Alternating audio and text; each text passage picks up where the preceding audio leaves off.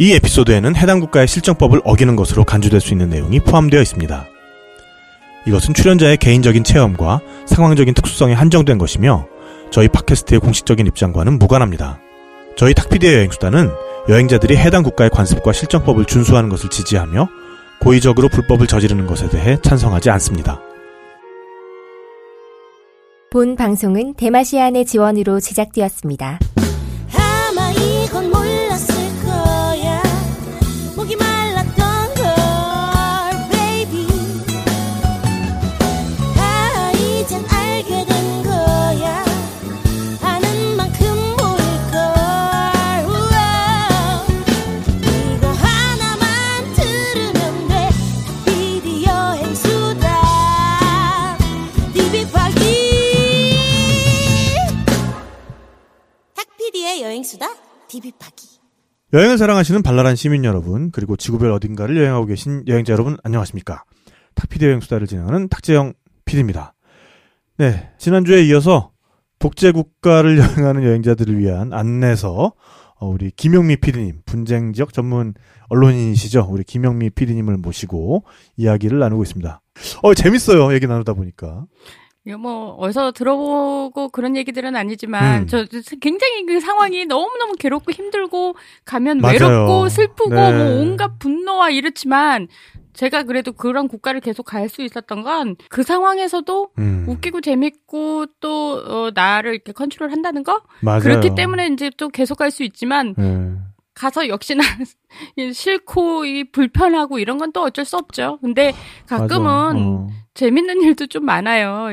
특히 이제 뭐 공항이나 국경을 넘어간다 독재 국가들끼리 그 국경을 마주하고 있으면 정말 따따부리고요. 하여튼 독재 국가 국경과 공항과 이런 걸 다니면서도 별별 일을 다 당하죠. 근데 그런 와중에도 뭐 나 나름대로의 유머로 보는 것들을 좀 잘 좀 내 마음을 다스리고 다닌다는 거. 예, 그러니까 오늘에야 뭐 이렇게 즐겁게 많은 분들을 위해서 이런 노하우를 전수해 주시지만 사실 그 일이 일어났을 그 당시는 얼마나 괴로우셨겠어요. 저도 정말 그런 느낌 받은 적 많거든요. 그러니까 이런 뭐 온몸에 이 혈액이 뭐 검고 찐득한 걸로 변해가지고 막 이렇게 막 그렇게 막 그런 검은 물질이 몸 안에서 막 꿀럭꿀럭 솟아나는 그런 느낌을 막 받을 때가 있거든요. 네, 하지만 그런 일조차도 사실 지나고 보면 남들에게 더 신나서 얘기해 줄 수 있는 그런 추억이 되기 마련입니다. 저는 우황청심만도 들고 댕겨요. 그래서. 네. 어쨌거나 이번 방송을 들으시면서 뭔가 예방주사를 맞는다는 느낌으로 우리 방송을 들어주시면 좋을 것 같아요. 네, 그럼 잠시 전하는 말씀 듣고 또 본격적인 이야기 이어가도록 하겠습니다. 시민의 눈을 아십니까? 20대 총선 때 수도권에서 공정한 투표 결과를 지켜낸 내 지역구는 내가 지킨다는 취지로 만들어진 시민단체입니다.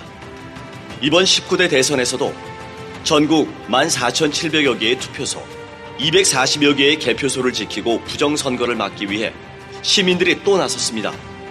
하지만 이 많은 곳에서 부정선거를 감시하기 위해서는 많은 인력과 재원이 필요합니다.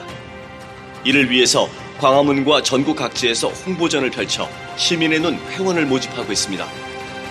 그러나 이러한 홍보에 필요한 장비와 물품, 홍보물 제작 등을 지원하기 위해서는 시민 여러분의 도움이 절실히 필요합니다. 후원 계좌는 기업은행 010-9629-2500 시민의 눈 김상호, 기업은행 010-9629-2500입니다. 공명선거를 위한 시민의 눈 활동에 시민 여러분의 많은 격려와 참여를 부탁드립니다. 감사합니다. 네, 여행의 지적 목마름을 시원하게 풀어드리는 여행 해갈방송 탁피디의 여행수다 디비파기. 오늘은 김영미 PD님을 모시고 독재 국가를 여행하는 여행자들을 위한 안내서 2부를 진행해드리고 있습니다. 지난 시간에 타지키스탄 이야기만 가지고도 뭐 재밌었어요. 아직 나라에서 내가 그때 5종 세트라고 그랬는데. 네, 그러니까 네. 오늘은 또 나머지 스탄 국가들을 가지고 얘기를 하는데 그 중에서도 뭔가 국경에 좀 특화해서 말씀을 해주신다고. 네, 네네. 그 외신 기자들끼리 가장 그 넘기 힘든 국경 중에 하나가 네네. 우즈벡에서 투르크메니스탄 넘어가는 그 국경. 오, 네. 거기가 정말 외국인한테 굉장히 폐쇄적인 그런 뭐 비자고 뭐고 다 있어도 물론 그런 거 중에 하나고요. 네네. 특히 이제 중동 국가 같은 경우는 요르단에서 그 이스라엘 넘어가는 국경 네. 아주 악명 높거든요. 네네네. 그리고 또 이집트와 수단 국경. 저기는 정말 내가 그런 국경을 땅으로 넘어가기 싫어서 맨날 비행기를 타고 갈 네네. 정도로 네. 그런 몇 개 국경들이 있어요. 특히 이제 스탄 국가 국경을 넘어갈 때는 이건 저의 좀 특화해서 드리는 말씀인데요. 네네. 저는 국경을 넘어갈 때 항상 그 취재 장비 중에 하나가 샬랄라 원피스예요. 샬랄라 원피스. 네네네. 그래서 이제 저랑 일을 많이 한 그 운전기사 코디들은 뭐 네네. 십수년을 나를 봤기 때문에 네네네. 내가 뒤에서 뒷좌석에서 네. 야 니네들 앞에 봐 그러면서 이제 부시럭부시럭 하면 걔들이 하는 말이 스타트 그래요. 이게 이제 뭔가 이제 전투복으로 갈아입는 거군요, 이게. 그렇죠. 네네네. 그래가지고 샬랄라 원피스가 저희 취재 장비인데요. 그 원피스를 입고 머리를 탁 풀어요. 네네. 그리고 이제 국경에 딱 가잖아요. 그럼 이제 이렇게 줄을 이렇게 서요. 그럼 줄 쓸 때 그 왜 초등학교 때처럼 이렇게 줄을 이렇게 나란히 서 있지 않고 저는 이렇게 살짝 삐져서 나와 있어요. 멀리서도 식별이 가능하게. 그래서 옷도 가능하면 청초년 색깔. 이렇게 절대 뭐 이렇게 우아한 까만색 이런 거 안 입어요, 저. 그 취재 장비 원피스는 조금 색이 좀 약간 발색이 좀 되는. 그러니까 막 빨간색이라든지 아니면 노란색이라든지. 뭐 물론 알록달록하고 약간. 남대문에서 돈 만 원에 산 그런 원피스긴 한데 네네네. 하지만 재질이 약간 뭐 샬랄라. 네, 샬랄라 해야 된다는 쉬폰이라고 거. 그러죠. 쉬폰 원피스.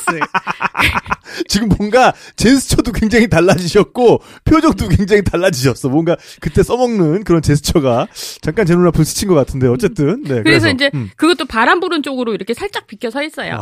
네. 그럼 바람이 씩 불면 치마가 이렇게 살짝 이렇게 보이잖아요. 그러면 저 끝에서 그 국경에 있는 그 당담자가 이렇게 불러요. 부르는군요. 심지어. 마담 커먼. 그러면 줄을 지나서 합법적인 세칙이지. 안 그러면 뭐 예를 들어서 땡볕에 거기를 뭐 1시간씩 줄 서 있으면 정말 짜증나잖아요. 예를 들어 짐 검사하고 막 이럴 때. 근데 마담 퍼스트 뭐 이러면서 이제 불러요. 그러면서 어떨 때는 뭐 집단에 또 외국어 쓴다. 미드모아젤 뭐 커먼 뭐 이렇게 부르는 사람도 있었고 네. 특히 뭐 중동 같은데 그런 데는 그냥 아주 위협적인 자세로 막 다가오는 거예요. 그랬더니 나보고 커먼 아주 뭐 남자답게 뭐 하여튼 여러 형태로 네네. 빨리 선출될 가능성이 높아지는 거죠. 그러면서 그러면 이제 가서 딱 제스처를 더운 날은 너무 덥다는 그 제스처를 막 하는 거예요. 쓰러지기 직전에 막 손수건 꺼내고 막 네네네. 이러면서 막 땀 닦고 막 이런 어지럽다. 그러면 마담 여기 저 시원한 에어컨인데 있어. 자기가 도장 찍어갖고 올게. 그리고 이놈이 뛰어요. 그래가지고 도장 찍어갖고 막 들고 와요. 네네. 근데 이제 만약에 이제 그때가 약간 배고프다. 혹은 뭐 그런 상황이면 이제 가끔 I am hungry 한마디 하면 뭐 계란 삶아 오고 난리예요. 그래서 같이 이렇게 먹고 왜냐면 이게 서비스 타임도 좀 있어줘야 되잖아. 그러니까 이렇게 하면서 빨리 통과하고 갈 수 있는. 그래서 샬랄라 원피스가 제 국경의 국경 장비군요. 장비인데 공용 장비. 사실은 내가 줄을 서기 싫어서가 아니라 굉장히 까다롭게 굴어요. 독재국가 국경을 넘는 건 근데 아마 여행수다 들으시는 분들 중에 뭐 넘어보신 분 계실 거예요. 짐을 샅샅이 훑고 뭐 하면서도 물론 이제 거기에 돈조까지 그렇겠죠 아무래도. 그러면은 더 이 눈치 없는 여행자는 설마 그런 생각이 있는지 모르잖아요. 그러면 점점 더 길어지고 또 별것도 아닌 건데 뭐 까보라고 그러고 다 펴보라고 그러고 세워라 내워라. 그렇죠. 국경 넘는데 한참 걸리고 뭐 이럴 수 있어요. 근데 그런 거를가 이제 데미지를 적게 하는 거죠. 이 샬랄라 원피스가. 근데 우리 불쌍한 남자 여행자들은 어떻게 해야 됩니까 도대체? 우리가 뭐 샬랄라 아무리 무슨 샬랄라 반바지 같은 거 입으면 우린 더 혼날 것 같은데. 아유 이슬람 국가에서 반바지는 도저히 입을 수도 그러니까. 없고 그렇지만은 그리고 공항이나 국경을 넘어갈 때 짐 이렇게 다 까라 그러면 그냥 뭐 찍소리 말고 of course 그러면서 거의 준비된 자세로 착착착착 해야 돼요. 거기서 뭐 why 뭐 이렇게 나오면 벌써 또 틀어지는 거예요. 왜 까라는 거야? 네. 뭐 어디까지 까라고? 먼저 이렇게 저는요 돗자리를 들고 댕겨요. 네. 그래서 돗자리나 보재기를 일단 샤라라라라라라 일단 돗자리 하나 펴진 다음에 거기다가 알아서 준비된 숙달된 자세로 착착착착착. 네 그렇군요. 그러면서 이제 뭐 예를 들어서 뭐 조그만 파우치 있잖아요. 그럼 이것도 열어? This open? 오픈? 막 그러면서 이렇게 네. 약간 좀 그렇게 연출을 하면 어쨌든 나는 너한테 그러니까 I respect your country. 네 재밌습니다 이거. 네. 그 이제 특히 그런 나라 국경이나 세관 공항의 세관에서는 돈을 노리고 그러니까 이게 돈 달라는 제스처나 마찬가지일 때도 굉장히 많아요, 사실은. 네네네. 근데 이 여행자가 눈치 없게 돈 계속 안 주면 더 강도가 세지거든요. 그래서 네네. 뭔가 그럴 때가 있거든요. 네. 다 깔아서 다 깠는데 좌측에서 우측까지 쫙 다 봤어. 근데 또 우측에서 좌측으로 한 번 더 봐. 근데 또 좌측에서 우측으로 또 봐. 네네. 이렇게 해서 계속 막 까는 거는 돈 달란 얘기거든요. 그건 정말 숙련된 필이의 촉이거든요. 맞아. 그래서 제가 한 번은 네네. 걸린 적이 있어요. 공항에서 짐을 까라고 해서 난 이렇게 숙련된 솜씨로 다 깠어. 그랬는데 얘네들이 계속 그러길래 내가 이렇게 조용히 다가가서 돈주로 해결 봤어요. 근데 조금 가슴 아프게도 큰 금액을 요구했어. 그쪽에서 좀 무리를 했구나. 무리를 했지. 그래서 근데 여기서 내가 막 갈등을 한 거죠.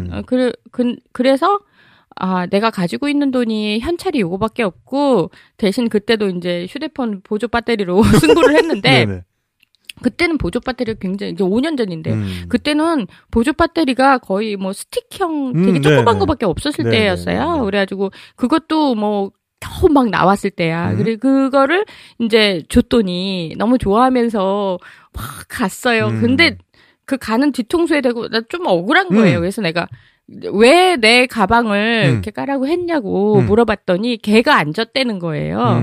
그 걔 데리고 와봐 그랬더니 막 망설이다가 갔어요. 근데 어디서 발바리 새끼 같은 거 하나 뚝 들고 와가지고 손바닥에 얹어진 발바리를 하나 들고 온 거야. 이 걔가 그러니까 탐지견이 거기에 앉았다. 근데 탐지견을 데리고 와봐라 이러니까 어디서 치와와 비슷한 애를 데리고 와가지고 손바닥에 이렇게 올려놓고 갖고 온 거예요. 토이푸들 아니야 토이푸들? 정말 내가 얘가 바로 그 감지견이다. 그렇게 말하는 거예요. 그러니까 이거는 돈조를 위한 연출극이잖아. 네. 진짜 어디 탐지견도 없는 가난한 애 탐지견도 없나 봐. 내가 막 그러면서 막 그 화가 났던 기억도 있고. 그래서 데리고 와봐 그러니까 야 걔가 어딨더라? 걔가 식당에 저기 치와 한 마리 있어. 야 걔 데리고 가 이제 이렇게 된 거잖아. 그러니까 내가 좀 이놈이 또 돈도 받았겠다. 내가 좀 위협적으로 돈 받고 나서 위협적인 걸 살짝 먹혀요. 그러니까 얘가 겁나서 어디 가서 개를 하나 끌고 오긴 했는데 개도 아니고 강아지야. 진짜 퍼피야 퍼피. 그래서 내가 이 탐지 퍼피 얘가 앉았다는 얘기니 그렇대요. 아니 사실은 나 이번에 네팔 다녀왔잖아요. 네팔에 들어갈 때 네팔도 경험 있으시죠? 네팔도 네팔 공항 내가 만두 공항 하면 내가 아주 그냥 가트만두 만두 공항 만두 공항 하면 내가 만두 공항 들어갈 때 입국을 해야 되는데 저희 일행들은 다 들어갔어요. 근데 제가 여행을 사실은 인솔을 하고 있었기 때문에 제가 이제 빨리 들어가서 또 나머지 수속을 좀 해야 되는 상황이었는데 일단은 여러분들을 거기 도착 비자 받는 걸 제가 이제 도와드리고 저는 거기 벌써 몇 번째 갔으니까 제 비자 이렇게 해가지고 좀 끄트머리에 서 있다가 이제 거기 이제 심사를 받으러 갔거든요.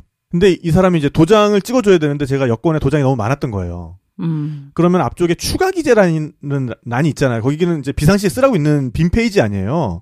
거기다 이제 찍어주면 되는 건데 this is not visa page. This visa page very full. This is not visa page. 이러면서 막 뭐라고 하는 거예요. 건수 잡은 거예요. 건수 잡은 거지.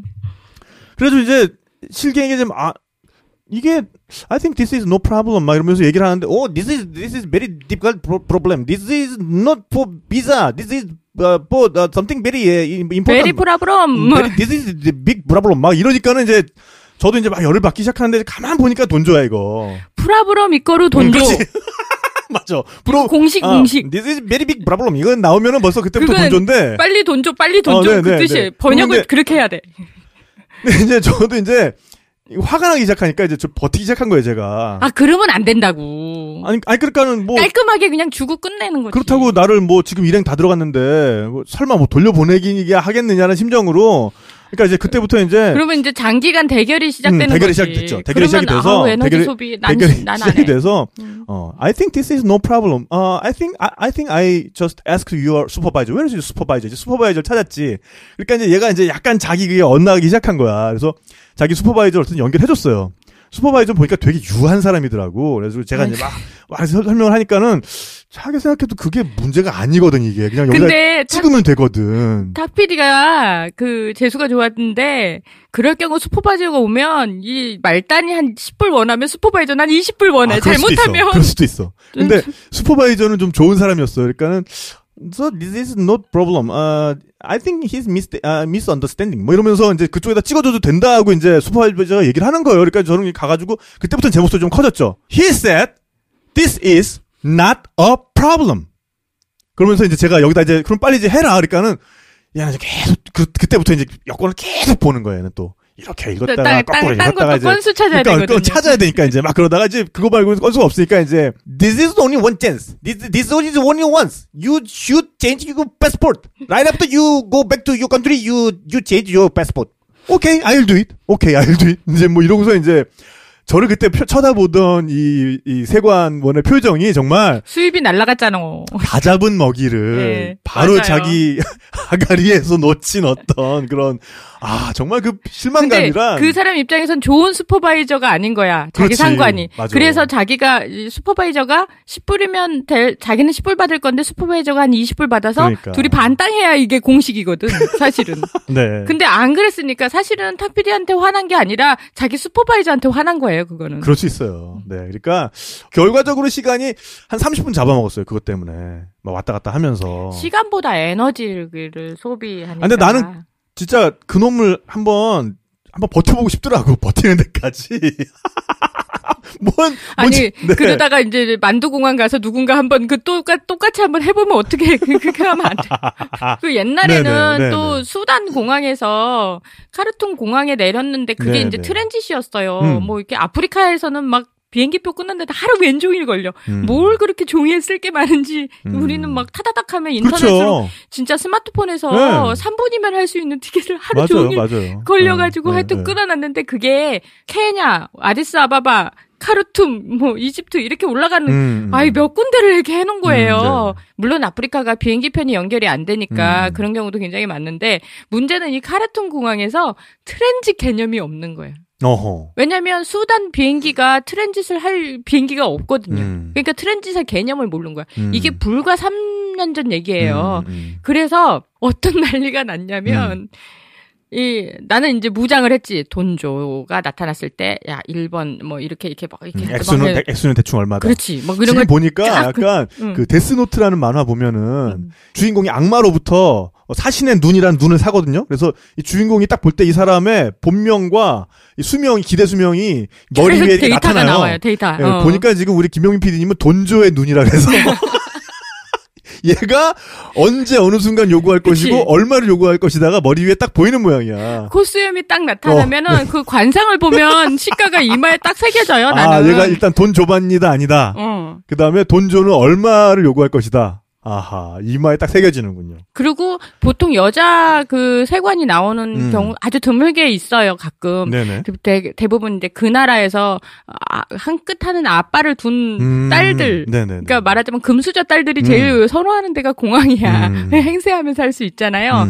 그래, 그런 딸들 만나면 정말, 그러니까 말하자면 우리는 스포일드 됐다고 그랬잖아요. 그래, 그 금수저로 오냐오냐 커가지고 정말 그 싸가지가 없을 때가 많아요. 그러니까 그럴 땐 절대 여자들이 나타났을 땐 덤비지 말고 굉장히 이렇게 나이스하게 이럴 땐 또 남자가 또 유리해요.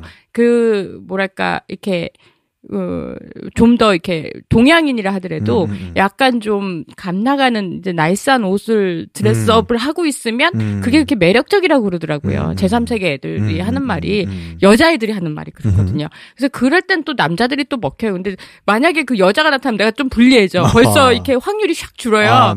그때 또 다른 방법이 있어요. 어떤 방법입니까? 립스틱.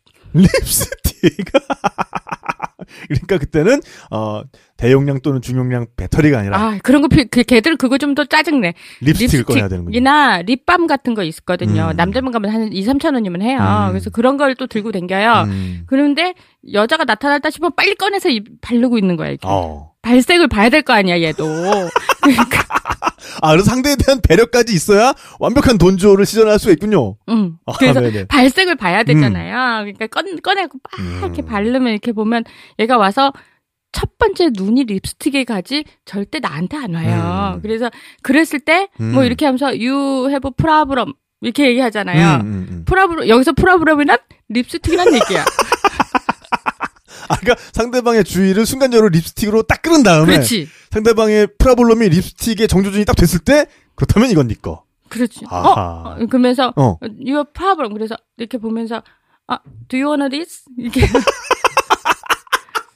표정은 방금 장윤정이 어머나 딱 요때 표정이었어요. 네네네. 아니 뭐 다이렉트로 그렇게 말할 수도 있고 그거보다 살짝 좀 더 예의를 갖춰서 얘기하면 이렇게 바르면서 이렇게 뭐 이렇게 보면서 이 색깔 괜찮지 않냐? 막 이러면서 이 여자들끼리의 언어가 있어. 거기에서 그 공항에서 일할 정도의 금수저거리면 어느 정도 잉글리시가 완벽하진 않아도 그 정도는 알아들 거예요. 근데 예를 들면 이제 그 세관원이 Ma'am, I think this is big problem for you. 뭐 이제 이렇게 얘기를 했어. 근데 do you want this? 이거 좀 이상하잖아요. 아니 그게 먹혀. 진짜? 오히려 중간 이게 사설이 너무 길어지면 또 짜증나는구나. 그게 또 에너지 소비야. 나는 그거 다 필요 없고, do you want this? 뭐 이러면 끝나요. 근데 사실은 본인도 더 노력할 필요가 없잖아요. 그렇네. 말을 빙빙 돌려서 할 필요가 없네. 그렇죠. 그 수단 공항에 딱 도착했을 때 여자가 이렇게 히잡을 쓰고 오는데 수단에 왜 이렇게 그 흑인 애들이 있고 약간 아랍 스타일 얼굴이 있어요. 그렇죠. 나일로틱이라고 하는데. 맞아요. 그 아랍 스타일의 여자, 그러니까 그 사람들은 조금 더 엘리트층이라고 보여지는 그 여자가 이렇게 딱 걸어오는 순간 머릿속에 작전 딱 짜이는 거지. 립스틱으로 해결하면 되겠네. 그러면서 이제 주술을 약간 그 평상시에 약간 뭔가 배트맨 벨트 같은 거 차고 다니지 않으세요? 한쪽 칸에는 립스틱 있고 한쪽 칸에는 배터리 들어가 있고. 그냥 가방에 뭐 배터리 하나하고 립스틱 하나면 일단 그 다음에 채워놓으면 되지. 그러니까 그런 건 걱정이 안 되는데 하여튼 그 히잡 무슨 그 걸이 이렇게 오길래 바로 꺼내서 이렇게 바르면서 이거 예쁘지 않니? 이진이? 그러면서 이렇게 하니까 얘가 You have a big problem. 이렇게 얘기하는 순간 립스틱을 그러니까 얘가 딱 But I will serve you.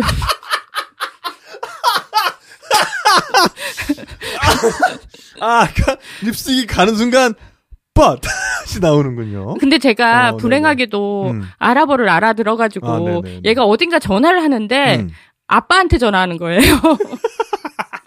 아빠가 그 공항의 책임자였던 건가 봐요. 그러면서 이제 모락모락 듣는 거예요. 그러니까 얘가 거기서 뭐 급수가 어느 정도의 공무원으로 일을 하는지 모르지만 내가 봤을 때는 그 아빠의 백이 상당한 것 같더라고요. 그러니까 이제 나은 결론은 뭐냐면 내 평생에 진짜 우리가 보통 그 보딩 패스 받고 이미그레이션 통과해가지고 게이트 가서 비행기를 타잖아요. 그렇죠. 근데 저는 게이트에서 이미그레이션을 통과해서 보딩 패스를 받으러 겨우 나와서 다시 거기로 갔다니까요. 그 이미그레이션은 안으로만 들어가게끔 돼 있잖아요. 그렇죠. 내가 거기를 거꾸로 나왔다니까. 그 걸의 실력이 그 정도인 거예요. 그래서 내가 정말 다시는 내가 이 평생에 못 겪을 아주 소중한 경험이구나. 내가 걔한테 막 그 말을 하면서 내가 이렇게 그러면서 걔가 끝까지 에스코트 해갖고 트랜짓이라고 하는 그거를 했어요. 걔는 그 트랜짓의 개념을 잘 몰랐어 하여간. 그러니까는 그냥 그 면세구역이라고 하죠. 그러니까 게이트 밖으로 안 나오고, 그러니까 세관 밖으로 안 나오고 그 안에서 머물다가 비행기를 타고 가면 되는 거였는데 이거를 굳이 다 밖으로 또 끄집어내가지고 다시 시작을 하는 거예요. 그러니까 걔네 개념은 그런 거예요. 그렇다고 뭐 예를 들어서 내가 그러면 나오는 쪽으로 나오면 되잖아요. 그 어라이벌로 나오면 되잖아요. 네네네. 디파처로 나왔다니까. 출발하던 곳으로 고스란히 나와가지고 다시 거기서 다시 거꾸로. 그렇군요. 그래서 수단공항은 참 잊지 못할. 근데 더 웃긴 건 내가 이제 거꾸로 나와갖고 다시 들어갔잖아요. 다시 들어가면서 수단 그 스탬프를 찍어주더라고요. 네네네. 그러고 나서 이제 게이트에 딱 가는데 걔가 하는 말이 이렇게 마지막에 나한테 한 말은 I have another sister.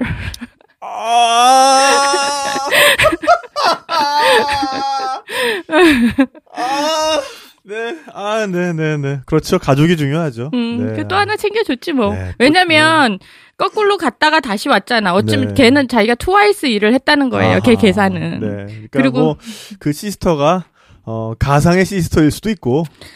뭐 어쨌거나. 네. 내가 아랍 국가에서 시스터 하나인 경우가 어딨어. 7, 8은 됐을 건데. 하긴 뭐. 네. 하여튼 그렇게 해서 통과가 가능했는데 이제 공항에서 제일 중요한 게 웬간하면 네네. 그 여자 세관한테 걸리지 않는 게 좋다는 거지. 여자의 경우에는. 아니 남자도 마찬가지. 남자도? 내가 네네. 얘기했잖아요. 그게 그 나라의 높은 분의 금수저 딸일 확률이 높다고. 네. 잘 만나서 이렇게 해결이 될 수도 있지만, 뭐, 돈조가 아다리가 잘 맞아가지고, 뭐, 이렇게 될 수도 있지만, 그렇지 않았을 때는 굉장히 빅 프라블럼이 될 수 있어, 진짜로. 그렇군요. 네, 하여간 참 이게, 이런 스탄 국가들 여행한다는 게 보통 일이 아닙니다. 지금 잠깐 뭐 수단으로 빠졌었는데, 다시 또 스탄 국가로 이제 돌아와서, 그럼 이제 다음 나라는 어디를 또 가볼까요? 그래서 이제 그 파미르 고원을 통과해서 간 나라가 키르기스탄이에요. 키르기즈스탄. 한국말로는 키르기즈스탄인데 이제 키르기스인들이 사는 땅이라고 해서 키르기스탄인데 솔직히 말하면 스탄 국가 중에서 가장 자유로운 나라. 그리고 저는 키르기스탄이 그 텐산 산맥이라고 그래가지고 굉장히 예뻐요. 사실 정말 취재만 아니면 내가 거기서 며칠 동안 거기를 막 구경하고 싶을 정도였는데 할 수 없이 그냥 지나왔는데 그 텐산 산맥에서 녹는 물이 이렇게 내려오면 사방에 튤립이 펴요. 키르기스탄은 그 나라의 어떤 상징 같은 거예요. 그래서 2005년도에 벌어졌던 혁명 이름도 튤립 혁명이라고 그렇게 부르는 게 그만큼 야생 튤립이요. 그게 크지는 않아요. 뭐 네덜란드 것처럼 이렇게 큰 건 아니지만 이게 쫙 초원에 피면 굉장히 예쁜 거예요. 5월달 그 정도 되면 이렇게 피거든요. 근데 불행하게도 나는 눈 오고 그러는 2월달에 넘은 거예요, 거기를. 그러니까 굉장히 좀 뭐랄까 굉장히 안 좋을 때 넘은 거죠. 그런데 키르기스탄 그 파미르 고원을 넘어가면 바로 이제 남부의 오시라는 마을로 갈 수 있어요. 오시는 제가 많이 들어본 것 같아요. 오시가요. 2010년도에 제가 거기 취재 갔을 때 그 우즈벡 계통 사람들하고 키르기스 사람들이 있어요. 여기가 둘이 민족끼리 막 싸워가지고 수백 명이 막 죽어가지고 시장 앞에 이렇게 시신이 막 있고 막 하여튼 그런 내전 같은 막 그것만 취재하고 왔고 근데 요번에 처음으로 오시가 굉장히 평화로울 때 간 거예요. 근데 심지어는 뭐 숙소가 옛날에는 숙소도 몇 개 없었거든요. 근데 무슨 게스트하우스 그래가지고 되게 멋있는 그런 게스트하우스 숙소들이 많이 늘었어요. 그게 이제 중국하고 국경이 한 3시간밖에 안 걸려요. 그 오시하고. 그렇다 보니까 중국 관광객들도 굉장히 많이 온대요. 근데 또 키르기스탄도 환율이 너무 좋아가지고. 그러니까 러시아 루블화의 영향을 다 받는군요. 그럼요. 그 중앙아시아가 뭐 그루지아부터 시작해갖고 전부 받는 거예요. 키르기스탄도 GDP가 한 146위? 그 정도밖에 안 해요. 그러다 보니까 이제 환율이 요즘에 계속 떨어지고 있는 상황이어가지고 말하자면 여기도 또 이렇게 그 여행할 때 좀 행복한 경우죠. 그러니까 오시 쪽으로 여행객이 많이 오는 거예요, 요즘에. 그 더군다나 키르기스탄은 중앙아시아에서도 유일하게 대통령을 자기 손으로 뽑고 의원 내각제다 보니까 어느 나라보다 독재 국가들 중에서도 이 나라는 그래도 좀 한가운 그나마 숨을 쉴 수 있는 데고 텐산 산맥 쪽으로 여행하는 사람들도 많고 특히 이제 우리 한국 사람들도 굉장히 많아요. 그래서 심지어는 오시에 한국 식당도 있다고 하더라고요. 근데 전 가보지는 않았는데 그 현지 사람들이 얘기를 하더라고요. 그래서 그 오시가 이제 키르기스탄의 두 번째로 그 큰 도시라고 그래요. 그래 거기를 그러니까 저가 만약에 여행을 한다고 그러면 그 파미르 공원을 넘어오면 거기서 이제 오시에서 중국을 통해서 그 카라코람 하이웨이라고 그래요. 파키스탄 훈자 쪽으로 가는 그 고속도로 있거든요. 네네. 거기까지도 쫙 가고 싶은데 그때는 이제 제가 갔을 때는 눈이 막 쌓여가지고 그 육로로는 도저히 불가능한 거예요. 그래서 5월 달부터 한 10월 달까지가 가장 날씨도 좋고 그쪽에 이제 경치도 좋고 텐산 산맥이 정말 멋있어요. 그래서 옛날에 왜 거기가 당나라였었거든요. 옛날에. 맞아요. 예. 그러다 보니까 우리랑 되게 비슷한 사람들이 많이 사는 거예요. 타지키스탄만 하더라도 타지키 민족들은 이렇게 서양 쪽에 가까운 얼굴인데 키르기스탄 가면 이렇게 약간 동양인의 얼굴이 가까웠고 네. 이제 자기네들 말에 의하면 키르기스인들이 고구려에서 이렇게 온 사람도 있다. 네네. 뭐 그렇게 막 얘기도 하는데 사실 역사적 근거는 제가 찾지를 못했고요. 어쨌든 얼굴이 우리랑 비슷한 거예요. 그래서 오시 같은 데는 옛날에는 굉장히 분쟁의 한 도가니였던 데지만 요새는 굉장히 좋아진 거예요. 그래서 제가 이런 자리나 뭐 다른 데서 얘기할 때 그 나라 가지 마라. 특히 이제 터키 같은 경우는 제가 거기 굉장히 위험하다고 이제 가지 말자 그래갖고 여행 업계에서 굉장히 많은 비난을 받았어요. 사실은. 네. 근데 이 키르기스탄 오시 같은 경우는 분쟁이 거의 사라진 상황이에요. 정말 안전하고 여행하실 수도 있는 나라죠. 그렇다 하더라도 이슬람 국가인 거예요.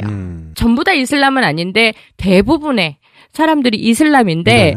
그러니까 뭐 여자들을 막 이렇게 촬영을 직접 대고 한다든가 아니면 키르기스도 마찬가지로 군사시설도 있고 그렇기 때문에 그런 거는 우리나라도 마찬가지거든요. 군사시설이나 이런 건 예민할 수밖에 없어요. 그래서 그런 거는 피해 주셔야 되는데 제가 거기가 굉장히 안전하다라고 얘기했는데 이건 상대적인 거예요.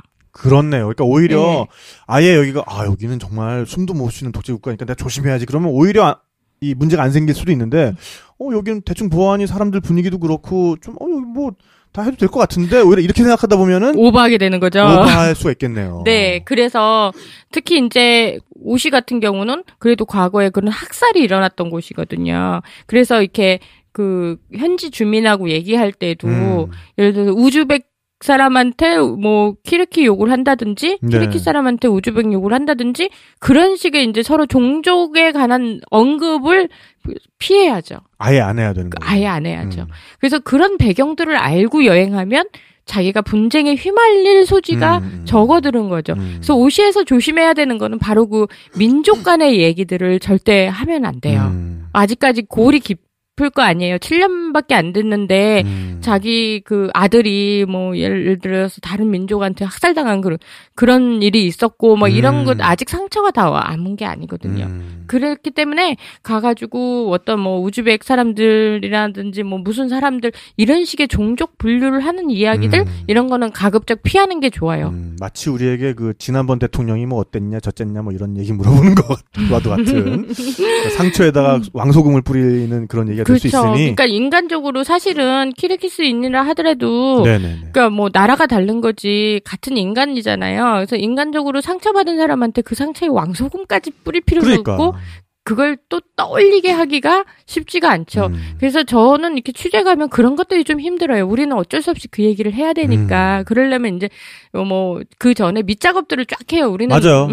취재 경험이 있는 사람들은 밑작업이라고 그래서 그 전에 뭐 이렇게 여러 가지 이렇게 좋게 해가지고 뭐 이렇게 동의를 받아내서 한다든지 그런데 여행자들은 이게 무심코 이렇게 막 하는 말에 정말 총칼이 나올 수 있어요. 맞아요. 그렇기 때문에 오시에 가시면 그걸 굉장히 조심하시면 될 것 같습니다.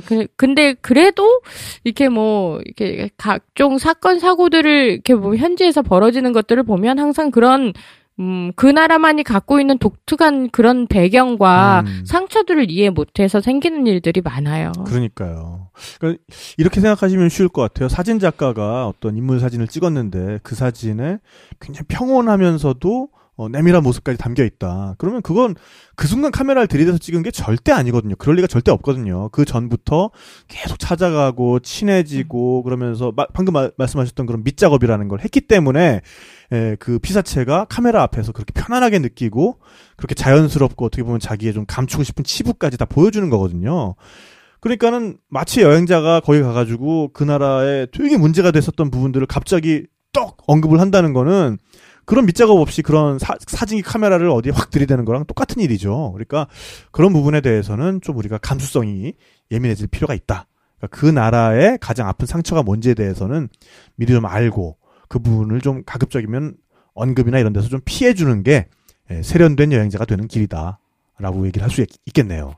그렇죠. 근데 저 같은 경우는 이제 취재 가면서 그런 뭐 아픔이나 이런 것들을 많이 취재해야 되니까 그런 면에서는 이제 굉장히 조심하는 법도 알고 이렇게 하지만 여행자분들은 나의 즐거움을 위해서 간 거죠. 맞아요. 솔직히. 그러니까 그런 생각을 잘 못할 수 있어요. 그러니까 제가 추천하고 싶은 거는 가기 전에 내가 가는 나라면 적어도 역사와 문화 정도는 조금은 공부를 하고 가시는 것이 본인의 안전과 직결될 수도 있다라고 말씀드릴 수 있겠습니다. 네네. 그리고 드레스 코드. 샬랄라 원피스. 아니 샬랄라 원피스도 원피스지만 뭐 어디에서는 꼭 여자들은 뭐 머리를 가려야 된다든지. 저는요 이슬람 국가를 많이 취재하니까 굉장히 그런 게 저 사실 천주교 신자인데요. 네네. 전 자동이에요. 심지어는 이 히잡도요 나라마다 달라요. 그렇죠. 쓰는 게 유행도 달라요. 네, 명칭도 다 다르잖아요. 뭐 니캅, 부르카, 그렇죠. 차도르, 네네. 명칭도 다른데 문제는 그 유행도 달라요. 아, 유행이 있군요. 예, 색깔도 있고 어떨 땐 레이스 히잡이 유행할 때도 있고 그래서 가기 전에 이제 그 나라의 이미지 사진을 좀 보고 가요. 그럼 그 나라 여배우들이나 여대생들이 항상 그걸 주도하기 때문에. 그래서 저는 이제 이란 취재 같은 경우 갈 때는 이란이 이슬람 시아파 중에서도 종교 경찰이 굉장히 많이 다니거든요. 그래서 뭐 공항에서 내리자마자 뭐 이렇게 쓰러가고 뭐 막 그래요. 외국인도 써라 막 그러면서. 그래갖고 저는 이제 막 진짜 머리카락 하나도 안 보이고 시비 안 걸리려고 내 외모는 포기하는 거지. 그래갖고 막 이렇게 막 꾸역꾸역 막 이렇게 갔는데 세상에 테헤란 시내 가니까 머리카락 살짝 나오게 하는 게 또 유행인 거야.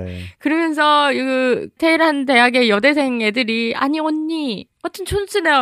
막 이게 우리 엄마 시대 스타일이야. 요즘 스타일 이거 아니야. 막 그러면서 그렇군요. 그러면 해봐. 그러면 막 이렇게 샬랄라하게 약간 좀 바람 불면 살짝 이렇게 흔들리는 거. 그게 또 포인트라는 거예요. 그래서 그렇게 하는 거.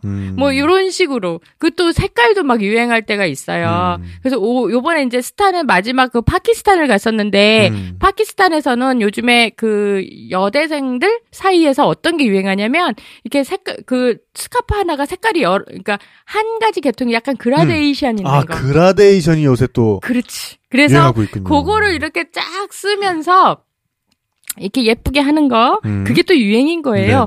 심지어는 나 정말 아무리 진짜 세상이 변했다들 파키스탄을 2000년도에 처음 가봤는데 지금까지 치면 한 18년 가까이를 파키스탄을 내가 몇 번을 갔겠어요. 근데 요번에 놀란 게 뭐냐면 제가 이슬라마바드 공항에 딱 내렸는데 저는 익숙한 솜씨로 짐가방에서 히잡을 꺼내갖고 막 썼어. 일단은 유행이고 뭐고 일단은 써야 된다 그래서 막 쓰고 나왔는데 주위를 싹 둘러보니까 세상에 나만 쓰고 있고 다른 파키스탄 여자들 하나도 안 쓰고 있는 거예요. 그래서 내가 이게 또 뭔 일이야? 뭔 일이야?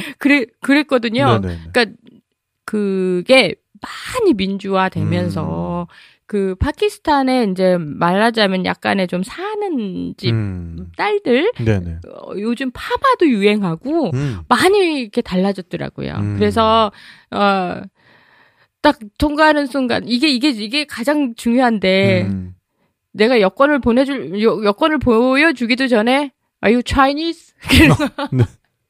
이거 되게 불리하거든. 네. 그래가지고 내가 바로 수습 바로 벗었지. 바로 벗고 코리안. 네네. 이렇게 해서 여권을 보여줬거든요. 그러니까 너무 과도하게 수수하게 하면은 아유 차이니즈라는 질문이 들어오니까. 그렇기 때문에 내가 그 나라의 바로 그 히잡의 유행에 민감한 거예요. 아하. 차이니스 소리 들으면 그때부터 인생 꼬여요. 취재도 꼬이고 모든 게 꼬인다고. 어떤 부분에서 좀 꼬이나요? 이건 좀 내가 말하기가 좀 그렇긴 한데, 네네. 그, 아프간도 그렇고요.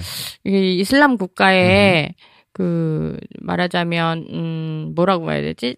접대부? 약간 이렇게, 몸 파는 여자들? 네네. 그런, 중국 여자들이 많이 들어와 있어요. 그러다 보니까 도매금으로 넘어갈 수가 있고. 그렇죠. 그 여자는 저런 여자. 이런 식의 그게 많다. 제가 하는 말이 아니라 현지인들이 그렇게 저한테 얘기를 해요. 그래서 들은 거를 지금 옮기신 거밖에 없고. 예, 맞아요. 그래 그렇게 얘기를 하니까 최대한 그렇게 안 보이려고 하는 거거든요. 그리고 어느 정도는 요새는 또 한국이 많이 알려져서 좀 한국인 프리미엄이라는 것도 좀 있죠. 그게 또 이제 부작용이 있을 수 있어요. 요즘에 한류 드라마들이 많이 나왔잖아요. 그 몇 년 전에 뭐 이란에는 뭐 대장금이 뭐 90 몇 프로의 그 시청률 막 이러잖아요. 네네네. 이란하고 아프간하고 붙어 있어요. 그래가지고 대장금 막 유행한다고 하니까 아프간이 봤을 때 이란이 엄청 선진국이거든요. 선진국에선 이런 걸 본다더라. 그래가지고 그때는 이제 약간 좀 DVD 비슷한 왜 이렇게 짝퉁 왜 이렇게 복사한 그런 게 이제 막 당나귀에 실려서 마차에 실려서 아프간으로 이렇게 겨우 들어오는 거죠.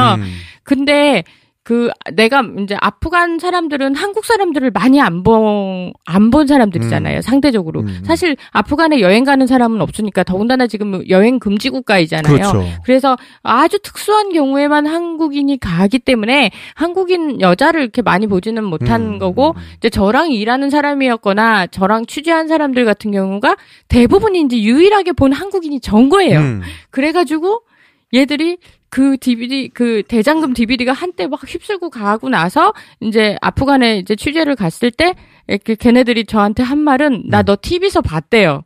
예? 그래갖고 뭐 나를 TV에서 언제 봤는데? 그랬더니 그 갖고 온 게 대장금인데. 그러니까 제가 머리를 이렇게 하나로 묶고 다니는데 아프간 사람들이 본 유일한 한국인이 저기 때문에 얘들이 봤을 때는 제 얼굴만 보고 이영애 씨와 저를 구분을 못한 거예요. 잠깐만, 이거 맞습니까? 이거 진짜? 이거 갭이 너무 크잖아요. 아니요. 근데 한국인이 봤을 땐 그런데 사실은 걔들은 한 번도 한국인을 나 외엔 본 적이 없고 실물을 본 적이 없으니까 머리 스타일이 똑같으니까 나라고 생각한 거예요. 이거 당신 저기 주인공이잖아. 널 TV에서 봤다고 반가웠다고 계속 그 얘기를 하길래 저는 무슨 말인가 했어요. 그랬더니 얘네들이 무슨 나는 저 다큐 프로그램을 봤나 뭐 이랬는데 그게 아니라 다큐 프로그램 볼 일이 없지. 그래서 얘들이 뭘 보고 착각을 했나. 옛날에 이제 아침 방송할 때 제가 혼자 이태리 취재 간 적이 있는데, 그때 로마 공항에서 이렇게 막 나오는데, 어떤 한국분이 같은 비행기 타고 오신 한국분이 저한테 딱 그러는 거예요. 이태리 사람들은 황신혜와 신신혜를 구분 못하니까, 너 가서 이태리 남자들이 이렇게 덤비는 거 조심해라. 그런 식으로 얘기한 적이 있거든요. 그래서 아마 그렇게 헷갈렸던 것 같은 거예요. 그래서 요즘에는 한류 드라마들 이런 걸 통해서 한국인들을 보는데 사실은 주인공이 그 사람이라고 생각해. 왜냐면 이게 똑같기 때문에. 근데 그걸로 또 저는 또 취재를 해요, 사실은. 왜냐면 사인 받아줄 테니까 인터뷰 될까? 뭐 이런 식의 딜이 가능해졌다는 거. 특히 이제 남미 뭐 이런 데는 한류 스타에 대한 막 그런 게 많아가지고. 동경이 있죠. 그렇죠. 그래서 뭐 DVD를 갖다 달라든지 뭐 이런 식의 심부름을 통해서 또 취재용으로 많이 이용하기도 해요. 근데 이제 스탄 국가에도 한국 한류 드라마가 굉장히 많이 나가고, 그게, 그러니까 한국에서 유행하면 중국에서 유행하고, 중국에서 유행하면 동시에 이제 스탄 국가도 이렇게 딱 퍼지는 거예요, 전부. 그래서 요즘에는 한국에 대한 또 동경도 많아졌고, 그게 저한테는 안 좋다는 거예요. 왜냐? 돈조 프라이스가 올라갔어요. 그게 또 그런 부작용이 있군요. 그렇더라고. 한국 엄청 잘 살더라. 네. 뭐 이렇게 우리가 이렇게 한류 이렇게 드라마 보면 되게 막 도시에 뭐 삐까번쩍 이런 거 막 그렇죠. 나오는. 다들 재벌집 2세들이고. 그게 다 그렇게 사는 줄 아는 거야. 그러니까는 스포츠카 타고 다니고. 돈 좀 프라이스가 올라갔어요 요즘에. 나 이런. 그래서 좀 부작용이 있다라고. 참 안타깝습니다. 이게 또 한류의 부작용이 또 이런 생각지도 못한 측면에서 찾아오는 부분이 있군요. 네, 하여간 오늘 뭐 계속해서 이 스탄 국가들을 여행할 때 우리가 명심해야 되는 스탄 국가 명심보감 우리가 진행해보고 있는데, 스탄 국가들을 여행하면서 우리가 잊지 말아야 되는 한 몇 가지가 있다면 뭐 어떤 게 있을까요? 그러니까 좀 가장 기본이 돼야 되는 마음가짐, 정신 자세 뭐 이런 게 있을까요? 최소한 네. 그 국가가 어떤 역사를 가지고 어떤 아픔이 있고 이런 것들은 좀 알아보고 가야 된다. 특히나 우리가 뭐 경조사라고 할 때 경사는 못 챙겨도 애사는 챙기라고 어떤 그 나라의 뭐 발전된 모습, 뭐 자랑스러운 역사 이런 건 몰라도 그 나라의 아픈 역사, 그 그쵸. 나라의 좀 가장 큰 상처가 뭔지는 좀 알고 가야 된다 이런 말씀이시네요. 그거는 안전하고 직결돼요. 네. 되게 그런 스탄 국가나 이런 데들이 총기나 칼이나 특히 뭐 이런 아프리카는 마체테라고 그래갖고 정글칼 막 나와요. 네네네. 그렇기 때문에 그 말 한마디에 막 목숨이 왔다 갔다 할 때가 있어요. 맞아요. 잘못 네. 말하면. 그래서 얘네의 아픔 그게 즉 아킬레스 건일 수 있거든요. 그래서 그런 거는 건들지 말아야 돼요. 그러려면 알아야 될 거 아니에요. 그래서 물론 우리가 가서 여행객이 경치를 보고 또 관광지를 보고 다른 문화를 접하고 다른 음식을 먹고 이것도 좋지만 기본적으로 요거를 보호받으려면 이 즐거움을 보호받으려면 할 수 없이 그 나라의 아픔이나 이런 거 피해 가야 되거든요. 그러니까 좋은 곳만 보고 오고 그러면 좋은데 그렇지 않은 경우도 있어요. 그래서 특히 이제 요새 발칸반도 쪽에 여행이 굉장히 많잖아요. 네, 활성화되고 있죠. 그렇죠. 네. 그래서 가면 오히려 그 사람들은 그 당시에 막 총탄 짜고 이런 거조차도 관광 코스로 만들고 뭐 요런 식의 그런 뭐 여행 상품도 나오고 요즘 그렇다고 해요. 근데 그러기까지는 시간도 꽤 걸렸던 거거든요. 그러니까 뭐 이런 뭐 시간이 흘러도 사실은 그들은 아픔을 가지고 있는데 예를 들어서 발칸반도 가가지고 상대방 칭찬을 한다든가 뭐 근데 네네. 문제는 우리가 어떤 사람이 이 사람이 적이었는지를 모르면 말을 뭐 잘못해갖고 문제가 생길 수도 있는 거잖아요. 그러니까 물론 이제 패키지로 그런 나라 뭐 발칸반도로 간다든지 뭐 이렇게 한다 하더라도 그쪽에 있었던 역사적 사실을 좀 알고 가면 굉장히 좋고 또 요거를 또 알면 뭐가 좋으냐면 현지인들하고 친해질 수 있어요. 그냥 내가 니네 그렇죠. 예, 네. 내가 먼저가 아니라 지네가 먼저 꺼내는 수도 있거든요. 근데 그럴 때 쌩 까는 거보다는 그래 나도 그거 옛날에 뉴스에서 봤어. 그래서 that's too sorry. 그러면서 그 아픔이 나한테도 느껴지는 것 같다는 식으로 뭐 이렇게 하면 그들은 나에 대한 호감을 2배, 3배로 높일 수 있거든요. 그러니까 마치 유럽인이 우리나라 와가지고 우리나라 친구들이랑 같이 이렇게 어울려가지고 좋게 술 마시다가 타케시마와 Japanese island, isn't it? 막 이러면 이제 우리 이러면 이제 때려 죽일 놈 되는 거죠. 뭐야 이 새끼 이렇게 되는 거고. 예. Doctor is Korean territory, isn't it? 이러면 이제 많이 하네 너 이러면서 술값 안 내도 되지. 너 술값 내지 마. 막 이렇게 되는 거잖아요. 그러니까 똑같아요. 네, 어느 네, 나라나 네. 똑같아요. 그래서 네. 뭐 이 참에 그 나라의 역사, 정치 뭐 이런 것들을 안다고 생각하는 지식의 측면을 넘어서서 쓸모가 있어요. 그렇네요, 실생활에. 진짜로. 그래서 여행 가실 때는 그런 거 되게 중요하고 제가 이제 가끔씩 이제 여행 블로그를 이렇게 쭉 보잖아요. 보면은 가끔 걱정되는 것들도 되게 많아요. 내가 예를 들어서 블로그 안에 좋은 것만 이렇게 쓰고 싶잖아요. 여행 갔다 온 사람들이. 그 좋은 것만 보고 갔는데 다른 여행자들이 그게 아니라 딴 거를 볼 수도 있잖아요. 그래서 본인이 당한 어떤 그런 문제나 이런 것들도 담담하게 좀 쓰셨으면 좋겠어요. 저는. 그런 정보일수록 우리가 드러내놓고 좀 쉐어를 해야 된다. 그럼요. 네네. 그래서 그리고 또 나는 정말 운이 좋아서 안 당했거든요. 근데 마치 이것이 어떤 여행자가 가더라도 이게 다 적용된다고 생각하시면 안 돼요. 네. 나는 안 당했지만 저 사람은 당할 수 있거든요. 위험해지고 안 위험해지는 거는 정말 종이 한 장 차이예요. 내가 당했을 때 위험한 거고 안 당하면 안 위험한 거거든요. 그러니까 위험할 소지가 있었던 것들 들은 얘기를 하더라도 그런 정보를 쉐어를 해야지 좋은 것만 쉐어하시면 안 되거든요. 그래서 제가 이제 본 거 중에 이제 뭐 볼리비아 같은 나라 혹은 또 뭐 콜롬비아 같은 나라 그런 나라 남미 갔다 와가지고 물론 이제 우리 남미로 가면 가시는 코스들이 쭉 있잖아요. 유은이 사막부터 시작해가지고 네네네. 그런 게 아니라 개인적으로 배낭여행을 하시면서 쓴 내용들 이렇게 쭉 보면은 좋은 것만 많이 써놓고 이렇게 자기가 고생한 거는 자기의 실수처럼 이렇게 써놓으신 분들도 꽤 계세요. 근데 콜롬비아 같은 경우도 그 날치기와 뭐 또 장난 아니잖아요. 네네. 그래서 그렇기 때문에 소지품에 대한 중요성 자기 운 좋아서 정말 자기가 다니는 길에 날치기들이 다 피해 다녔을 수도 있어. 근데 마치 이 나라는 그런 거 없더라. 그렇게 쓴 거를 제가 봤거든요. 뭐 유명하다고 하는데 그거 다 그냥 잘못된 정보인 것 같다는 식으로 이렇게 써놓은 블로그도 봤었거든요. 그래서 굉장히 그런 정보들이 위험한 거예요. 콜롬비아 날치기 셉니다. 사실이에요.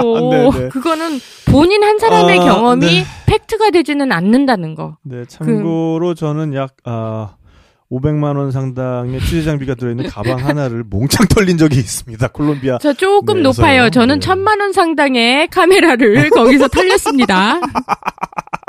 네, 그러니까 이게 물론 뭐 누구에게나 다 일어나는 일은 아니지만 나에게도 한 번쯤 일어날 수 있다는 경각심을 잃어버리는 순간 그때 일어납니다, 이게. 그러니까 근데 여행이 네네. 사실 그런 거 잃어버리면 뭐 그 여행 통째로 다 그냥 그렇죠. 분위기 새는 거잖아요. 네네네. 그러니까 그러기 위해서는 항상 경각심을 가지고 네네네. 있어야 돼요. 네. 그러니까 경각심을 가지고 그리고 좀 로우 프로파일로 그러니까는 남들 눈에 너무 잘 띄게 막 보면 또 한국 이 단체는 너무 티나잖아요. 다 같이 등산복 입고 있고 다 같이 복대 메고 있고. 그게 그러니까, 또 네네. 우리는 스마트폰 보는 거 있잖아요. 네네네.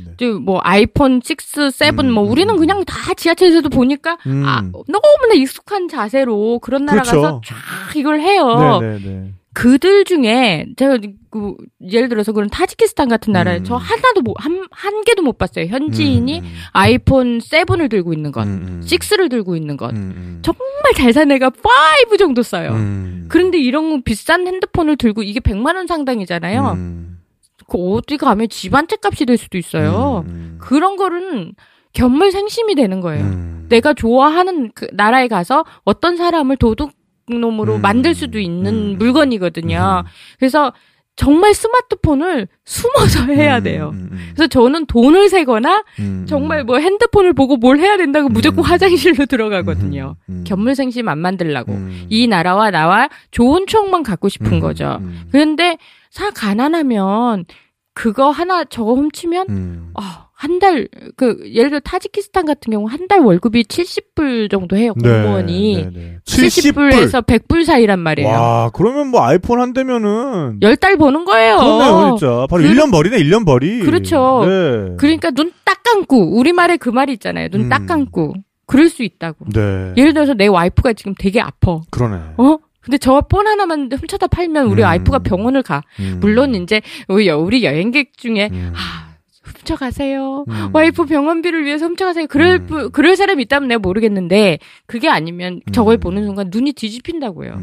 그리고 우리나라 사람들이 많이 하는 게, 우리나라 돈 세는 게 신기하거든요. 사실 이렇게 반 접어갖고 이렇게 세잖아요. 네네네. 이게 되게 돈다발이 많아 보여요. 필요 이상으로 돈다발을. 2배로 보여, 2배. 왜냐면 반으로 접고 이렇게 세기 때문에. 네네네. 그래서 우리나라 사람들이 필리핀에서도 타겟이 되는 이유 중에 하나가 우리는 무심코 한 습관들이 그들로 하여금 욕구를 막 일으키는 거죠. 네네네. 절대 현찰 셀 때 현지인 보는 데서 세면 안 되는 거예요. 그렇죠. 그거는 잘못하면 호텔까지 뛰어들어온다니까요. 눈이 뒤집히게 되면. 이거 뭐 저 실제로 그 아프리카 같은 나라에서는 정말 그 돈 따발을 보게 되면 정말 호텔 직원이 다 협작을 해갖고 덤비는 수가 있어요. 그래서 그런 경험들을 저는 했기 때문에 이 현지인이 보는 데선 절대 돈을 안 세고요. 돈을 다 분산시켜서 다녀요. 현찰도. 이제 신발 및 깔창 안에 100불 뭐 이렇게 저 복대 안 메고 몸으로 다 해결해요. 그냥. 네. 복대 자체도 맞아요. 네. 복대 안에 솔직히 여권도 넣고 뭐도 넣고 막 그렇잖아요. 그게 다 돈으로 보인다니까요. 아니 심지어 한국에는 정말 많이 가는 데는 강도가 칼들이 대고 복대 끌려. 복대 이런 데요. 네 맞아요. 네. 그게 복대 입고로 한국인들만 하는 그러니까. 돈 뭉치. 그러니까 맞아. 돈이 많아 보인다고요. 복대라는 자체가. 그래서 절대 현지인한테 복대 차셔도 되는데 보이게 차시면 안 된다는 거죠. 그것도 그렇고 단체로 등산복 입은 다음에 단체로 복대 차고 있으면 최악입니다. 뭐 네네. 그럴 때는요. 버스 전체를 터는 수가 있어요. 요번에 왜 그런 사건이 있었어요. 프랑스 파리 관광하는데 그 에펠타워에서 생드니 쪽으로 가던 한국인 관광 버스가 단체로 털렸어요. 그 이유가 뭔데요? 요새는 정말 그러니까 그룹으로 있으니까 안전하다고 생각하지만 아니거든요. 요새는 그만큼 기술도 늘었어요. 맞아요. 수법하고. 그리고 정말 나도 모르는 사이에 어디선가 지켜보고 있습니다. 저는 볼리비아에서 3초 어간에 그냥 바로 지갑을 털렸어요. 근데 그게 왜 털렸냐면 제가 그날 ATM에서 취재비를 찾았거든요. 근데 다행히 이 회사에서 취재비를 좀 늦게 보내느라고 얼마 안 들어와 있었던 거예요, 통장에. 그래서 저는 되게 툴툴거리면서 원래 찾아야 될 돈이 한 10분의 1밖에 안 찾았는데 그게 너무 다행이었죠. 왜냐하면은 다 털릴 뻔한 거죠. 찾아서 나오는 순간부터 주시하고 있었던 거예요, 저를. 그 소매치기범이. 이게 내가 또 이렇게 말씀드리면 이 세 개를 알려드려야 되는데 ATM마다 구역이 있어. 나와바리. 진짜 그거 갖고 진짜 총질한대요. 남미 같은 경우는. 그러니까 남미의 주요 도시 같은데 ATM이 나와 있으면요. 그 ATM 당담이 있어요. 담당 형사가 아니라 담당 깽이. 네, 담당 소매치기가. 담당 소매치기가 그렇군요. 있어요. 그래가지고 그거를 피할 수가 없어. 우리 같은 평범한 사람들은 그걸 피할 수가 없다니까요. 그러니까 그 사람들 입장에서는 뭐 내 나와바리에 와서 벌이를 해주러 온 사람인 거예요. 고객이네 진짜. 고객이지. 그리고 나는 내일 내 잡을 했을 뿐이야. 네네. 절대 죄의식 같은 거 없거든요. 그러니까 그 나라의 공식이 그렇단 말이지. 근데 우리가 어디가 상변을 하겠냐고. 그러면 그 대부분이 이런 독재 국가 같은 경우는요. 그런 구역이 있잖아요. 그럼 구역을 권리금이 있어요. 그 권리금을 누가 가져가냐? 경찰이 가져가요. 그러니까 경찰에 신고해봐야 소용이 없다고요. 그게 또 프리미엄이 붙는 거죠. 그럼요. 그래서 난 나름대로 이렇게 생각한 거는 이제 이게 처음엔 내가 이게 이해가 안 가니까 나름대로 이해한 건 뭐냐면 이게 권리금을 저 경찰이 받아가는구나. 그러니까 그 구역은 신고하면 그 경찰한테 갈 수밖에 없는데 그 경찰은 얘한테 달달이 얼마씩을 상담을 받는 애인 거야. 그러면 이게 얘기가 안 되잖아. 그러니까 조심하는 수밖에 없어요. 그래서 내가 그래서 ATM은 취재 다니면서 절대 이용을 안 해요. 그래서 뭐 어떤 식이든지 현찰로만 하려고 하고 특히 이제 남미 같은 데도 그러지만은 아프리카에서도 나이지리아가 굉장히 유명해요. 심지어는 걔네들이 비즈니스라고 불러요. 그래서 각 나라에 또 지사를 보내요. 심지어 다른 나라에. 네네. 그리고 지네들끼리 그 말하자면 이렇게 현찰만 전문으로 뺏는 기술을 보유한 사람이 있고 폰만 전문으로 하는 경우도 있고 또 분업화가 상당히 많이 이루어져 네, 굉장히 자기 전문 분야가 또 있어요. 그래가지고 예를 들어서 파리에서 잊어먹었는데 아이폰을 잊어먹었어요. 근데 다음날 바로 나이지리아에 있다고 떠요. 그 폰이? 네. 왜냐면 운반책이 또 착착착 잘 돼 있어요. 그래서 그 바로 비행기로 실려가는 거예요. 찾지 못해요. 그럼 아이폰 찾으러 나이지리아를 가겠습니까? 그거 안 되죠. 그러니까 저는 폰은 줄을 매달아 놓거든요. 어떤 종류의 줄인가요? 쇠사슬인가요? 아니면 아주 가는 쇠사슬인데 요것도 체인으로. 저기 그 약간 힙합 같겠는데 약간 좀 이렇게 스웩한데요? 제가 그걸로 한 2번 정도를 모면했어요. 사실은 진짜로? 파리에서. 그 쇠사슬로 이거를 이렇게 가는 쇠사슬인데요. 그거를 그러니까 이것도 혹시나 내가 그 커팅기 있잖아요. 네, 그걸로 자를까봐 얘네 기술이요 0.1초예요. 제 심지어는 제가 한번 시범을 보이라고 했더니 이게 저랑 친한 본인은 스스로 이게 손을 씻었다고 말하지만 내가 봤을 땐 현역이야.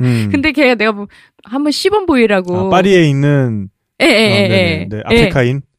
그쵸. 네네네. 그런데 얘가 걸어가는 그게 있어요. 어깨 이렇게 어깨 한쪽씩 올리면서 이렇게 쓱 가서 쓱 와요. 시범을 보이라니까. 근데 쓱 웃으면서 지갑을 딱 보여주는 거예요. 벌써? 네. 와. 벌써.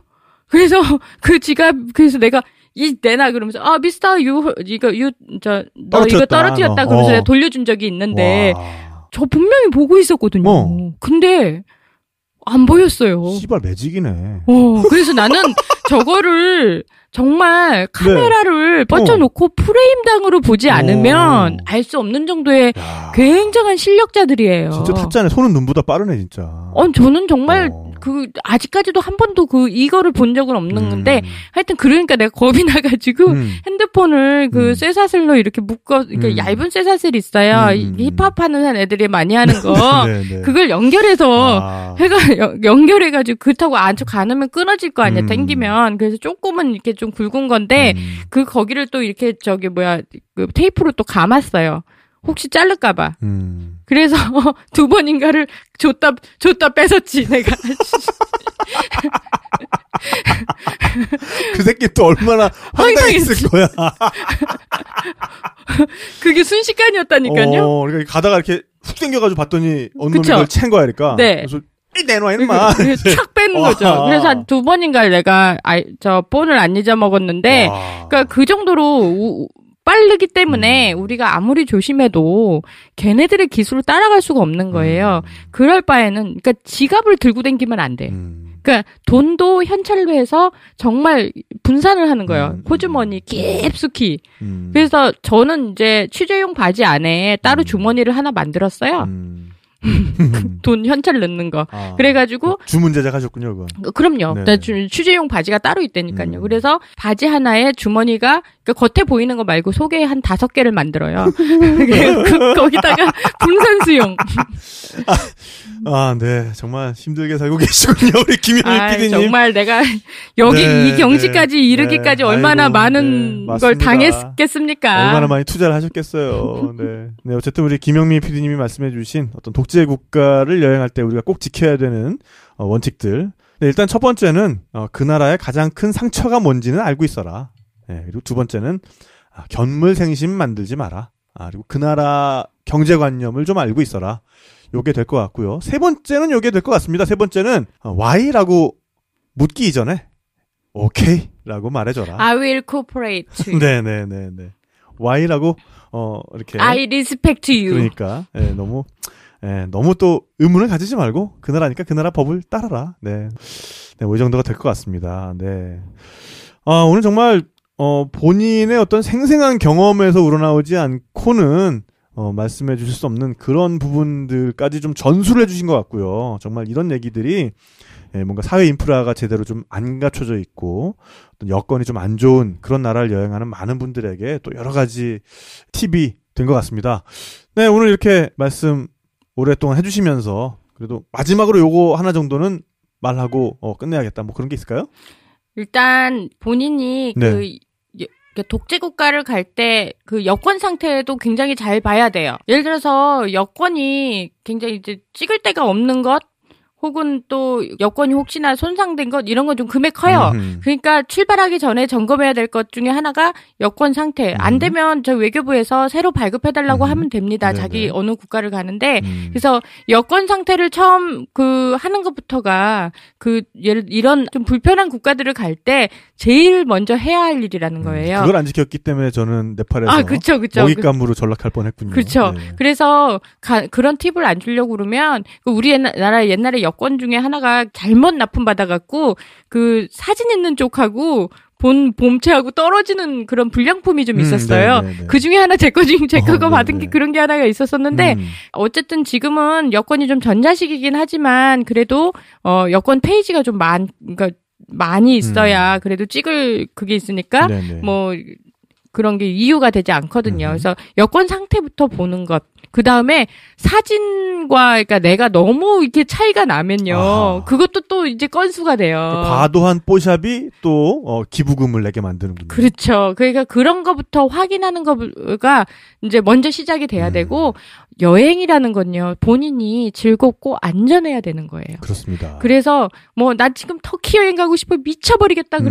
터키 가십시오. 가시는데, 그 많은 테러 경보와 그러다가 자기가 잘못됐을 때 그게 절대 좋은 여행이 되지 않거든요. 그러니까 뉴스를 보시고 최근에 그런 뉴스에 많이 나오는 나라들은 좀 피하는 것. 그래서 그렇게 해서 좋은 여행지를 가려면 본인이 준비를 많이 해야 된다는 거죠. 그렇군요. 그러니까 더 많이 준비하고 더 많이 정보를 알고 있어야 그런 나라를 갈 수가 있겠군요. 알겠습니다. 아, 정말 뭐 여행이라는 게요, 여러 가지 측면이 있겠지만은, 그러니까 남들이 안 가보는 그런 국가들의 매력이 분명히 있습니다. 그렇지만 또 그런 국가를 여행하기 위해서는 그만큼 더 많은 품을 들여서 준비해야 되는 것도 사실인 것 같고요. 그리고 다 떠나서 정말 그런 나라 가셔서, 그러니까 그런 나라를 가신 건 이미 선택을 하신 거잖아요. 그럼 그 선택에 대해서 받아들이는 것도 중요한 것 같아요. 왜 여기만 뭐 이런 게 아니라, 왜 여기는 이게 안 되고 이게 아니라, 아, 내가 드디어 진짜로 여기로 왔나 보다 라는 생각으로 좀 담담하게 대처하시는 게 오히려 결과를 더 좋게 만드는 첩경이 아닌가라는 생각을 해보면서, 네, 오늘 시간은 여기서 마쳐야 될 것 같습니다. 네, 여행의 지적 목마름을 시원하게 풀어드리는 여행 해갈 방송 탁피디의 여행수다 디비팍이었고요. 네, 또 다음 시간에 더 재밌는 이야기로 찾아뵙도록 하겠습니다. 다음 시간에 만나요. 감사합니다. 아, 이건 갈증인가 봐. 누가 물 좀 대줘, baby. 아, 이건 욕망인가 봐. 좀 더 알고 싶은 걸. 우리가 모두 다 해결해줄게. 여행자들 listen up.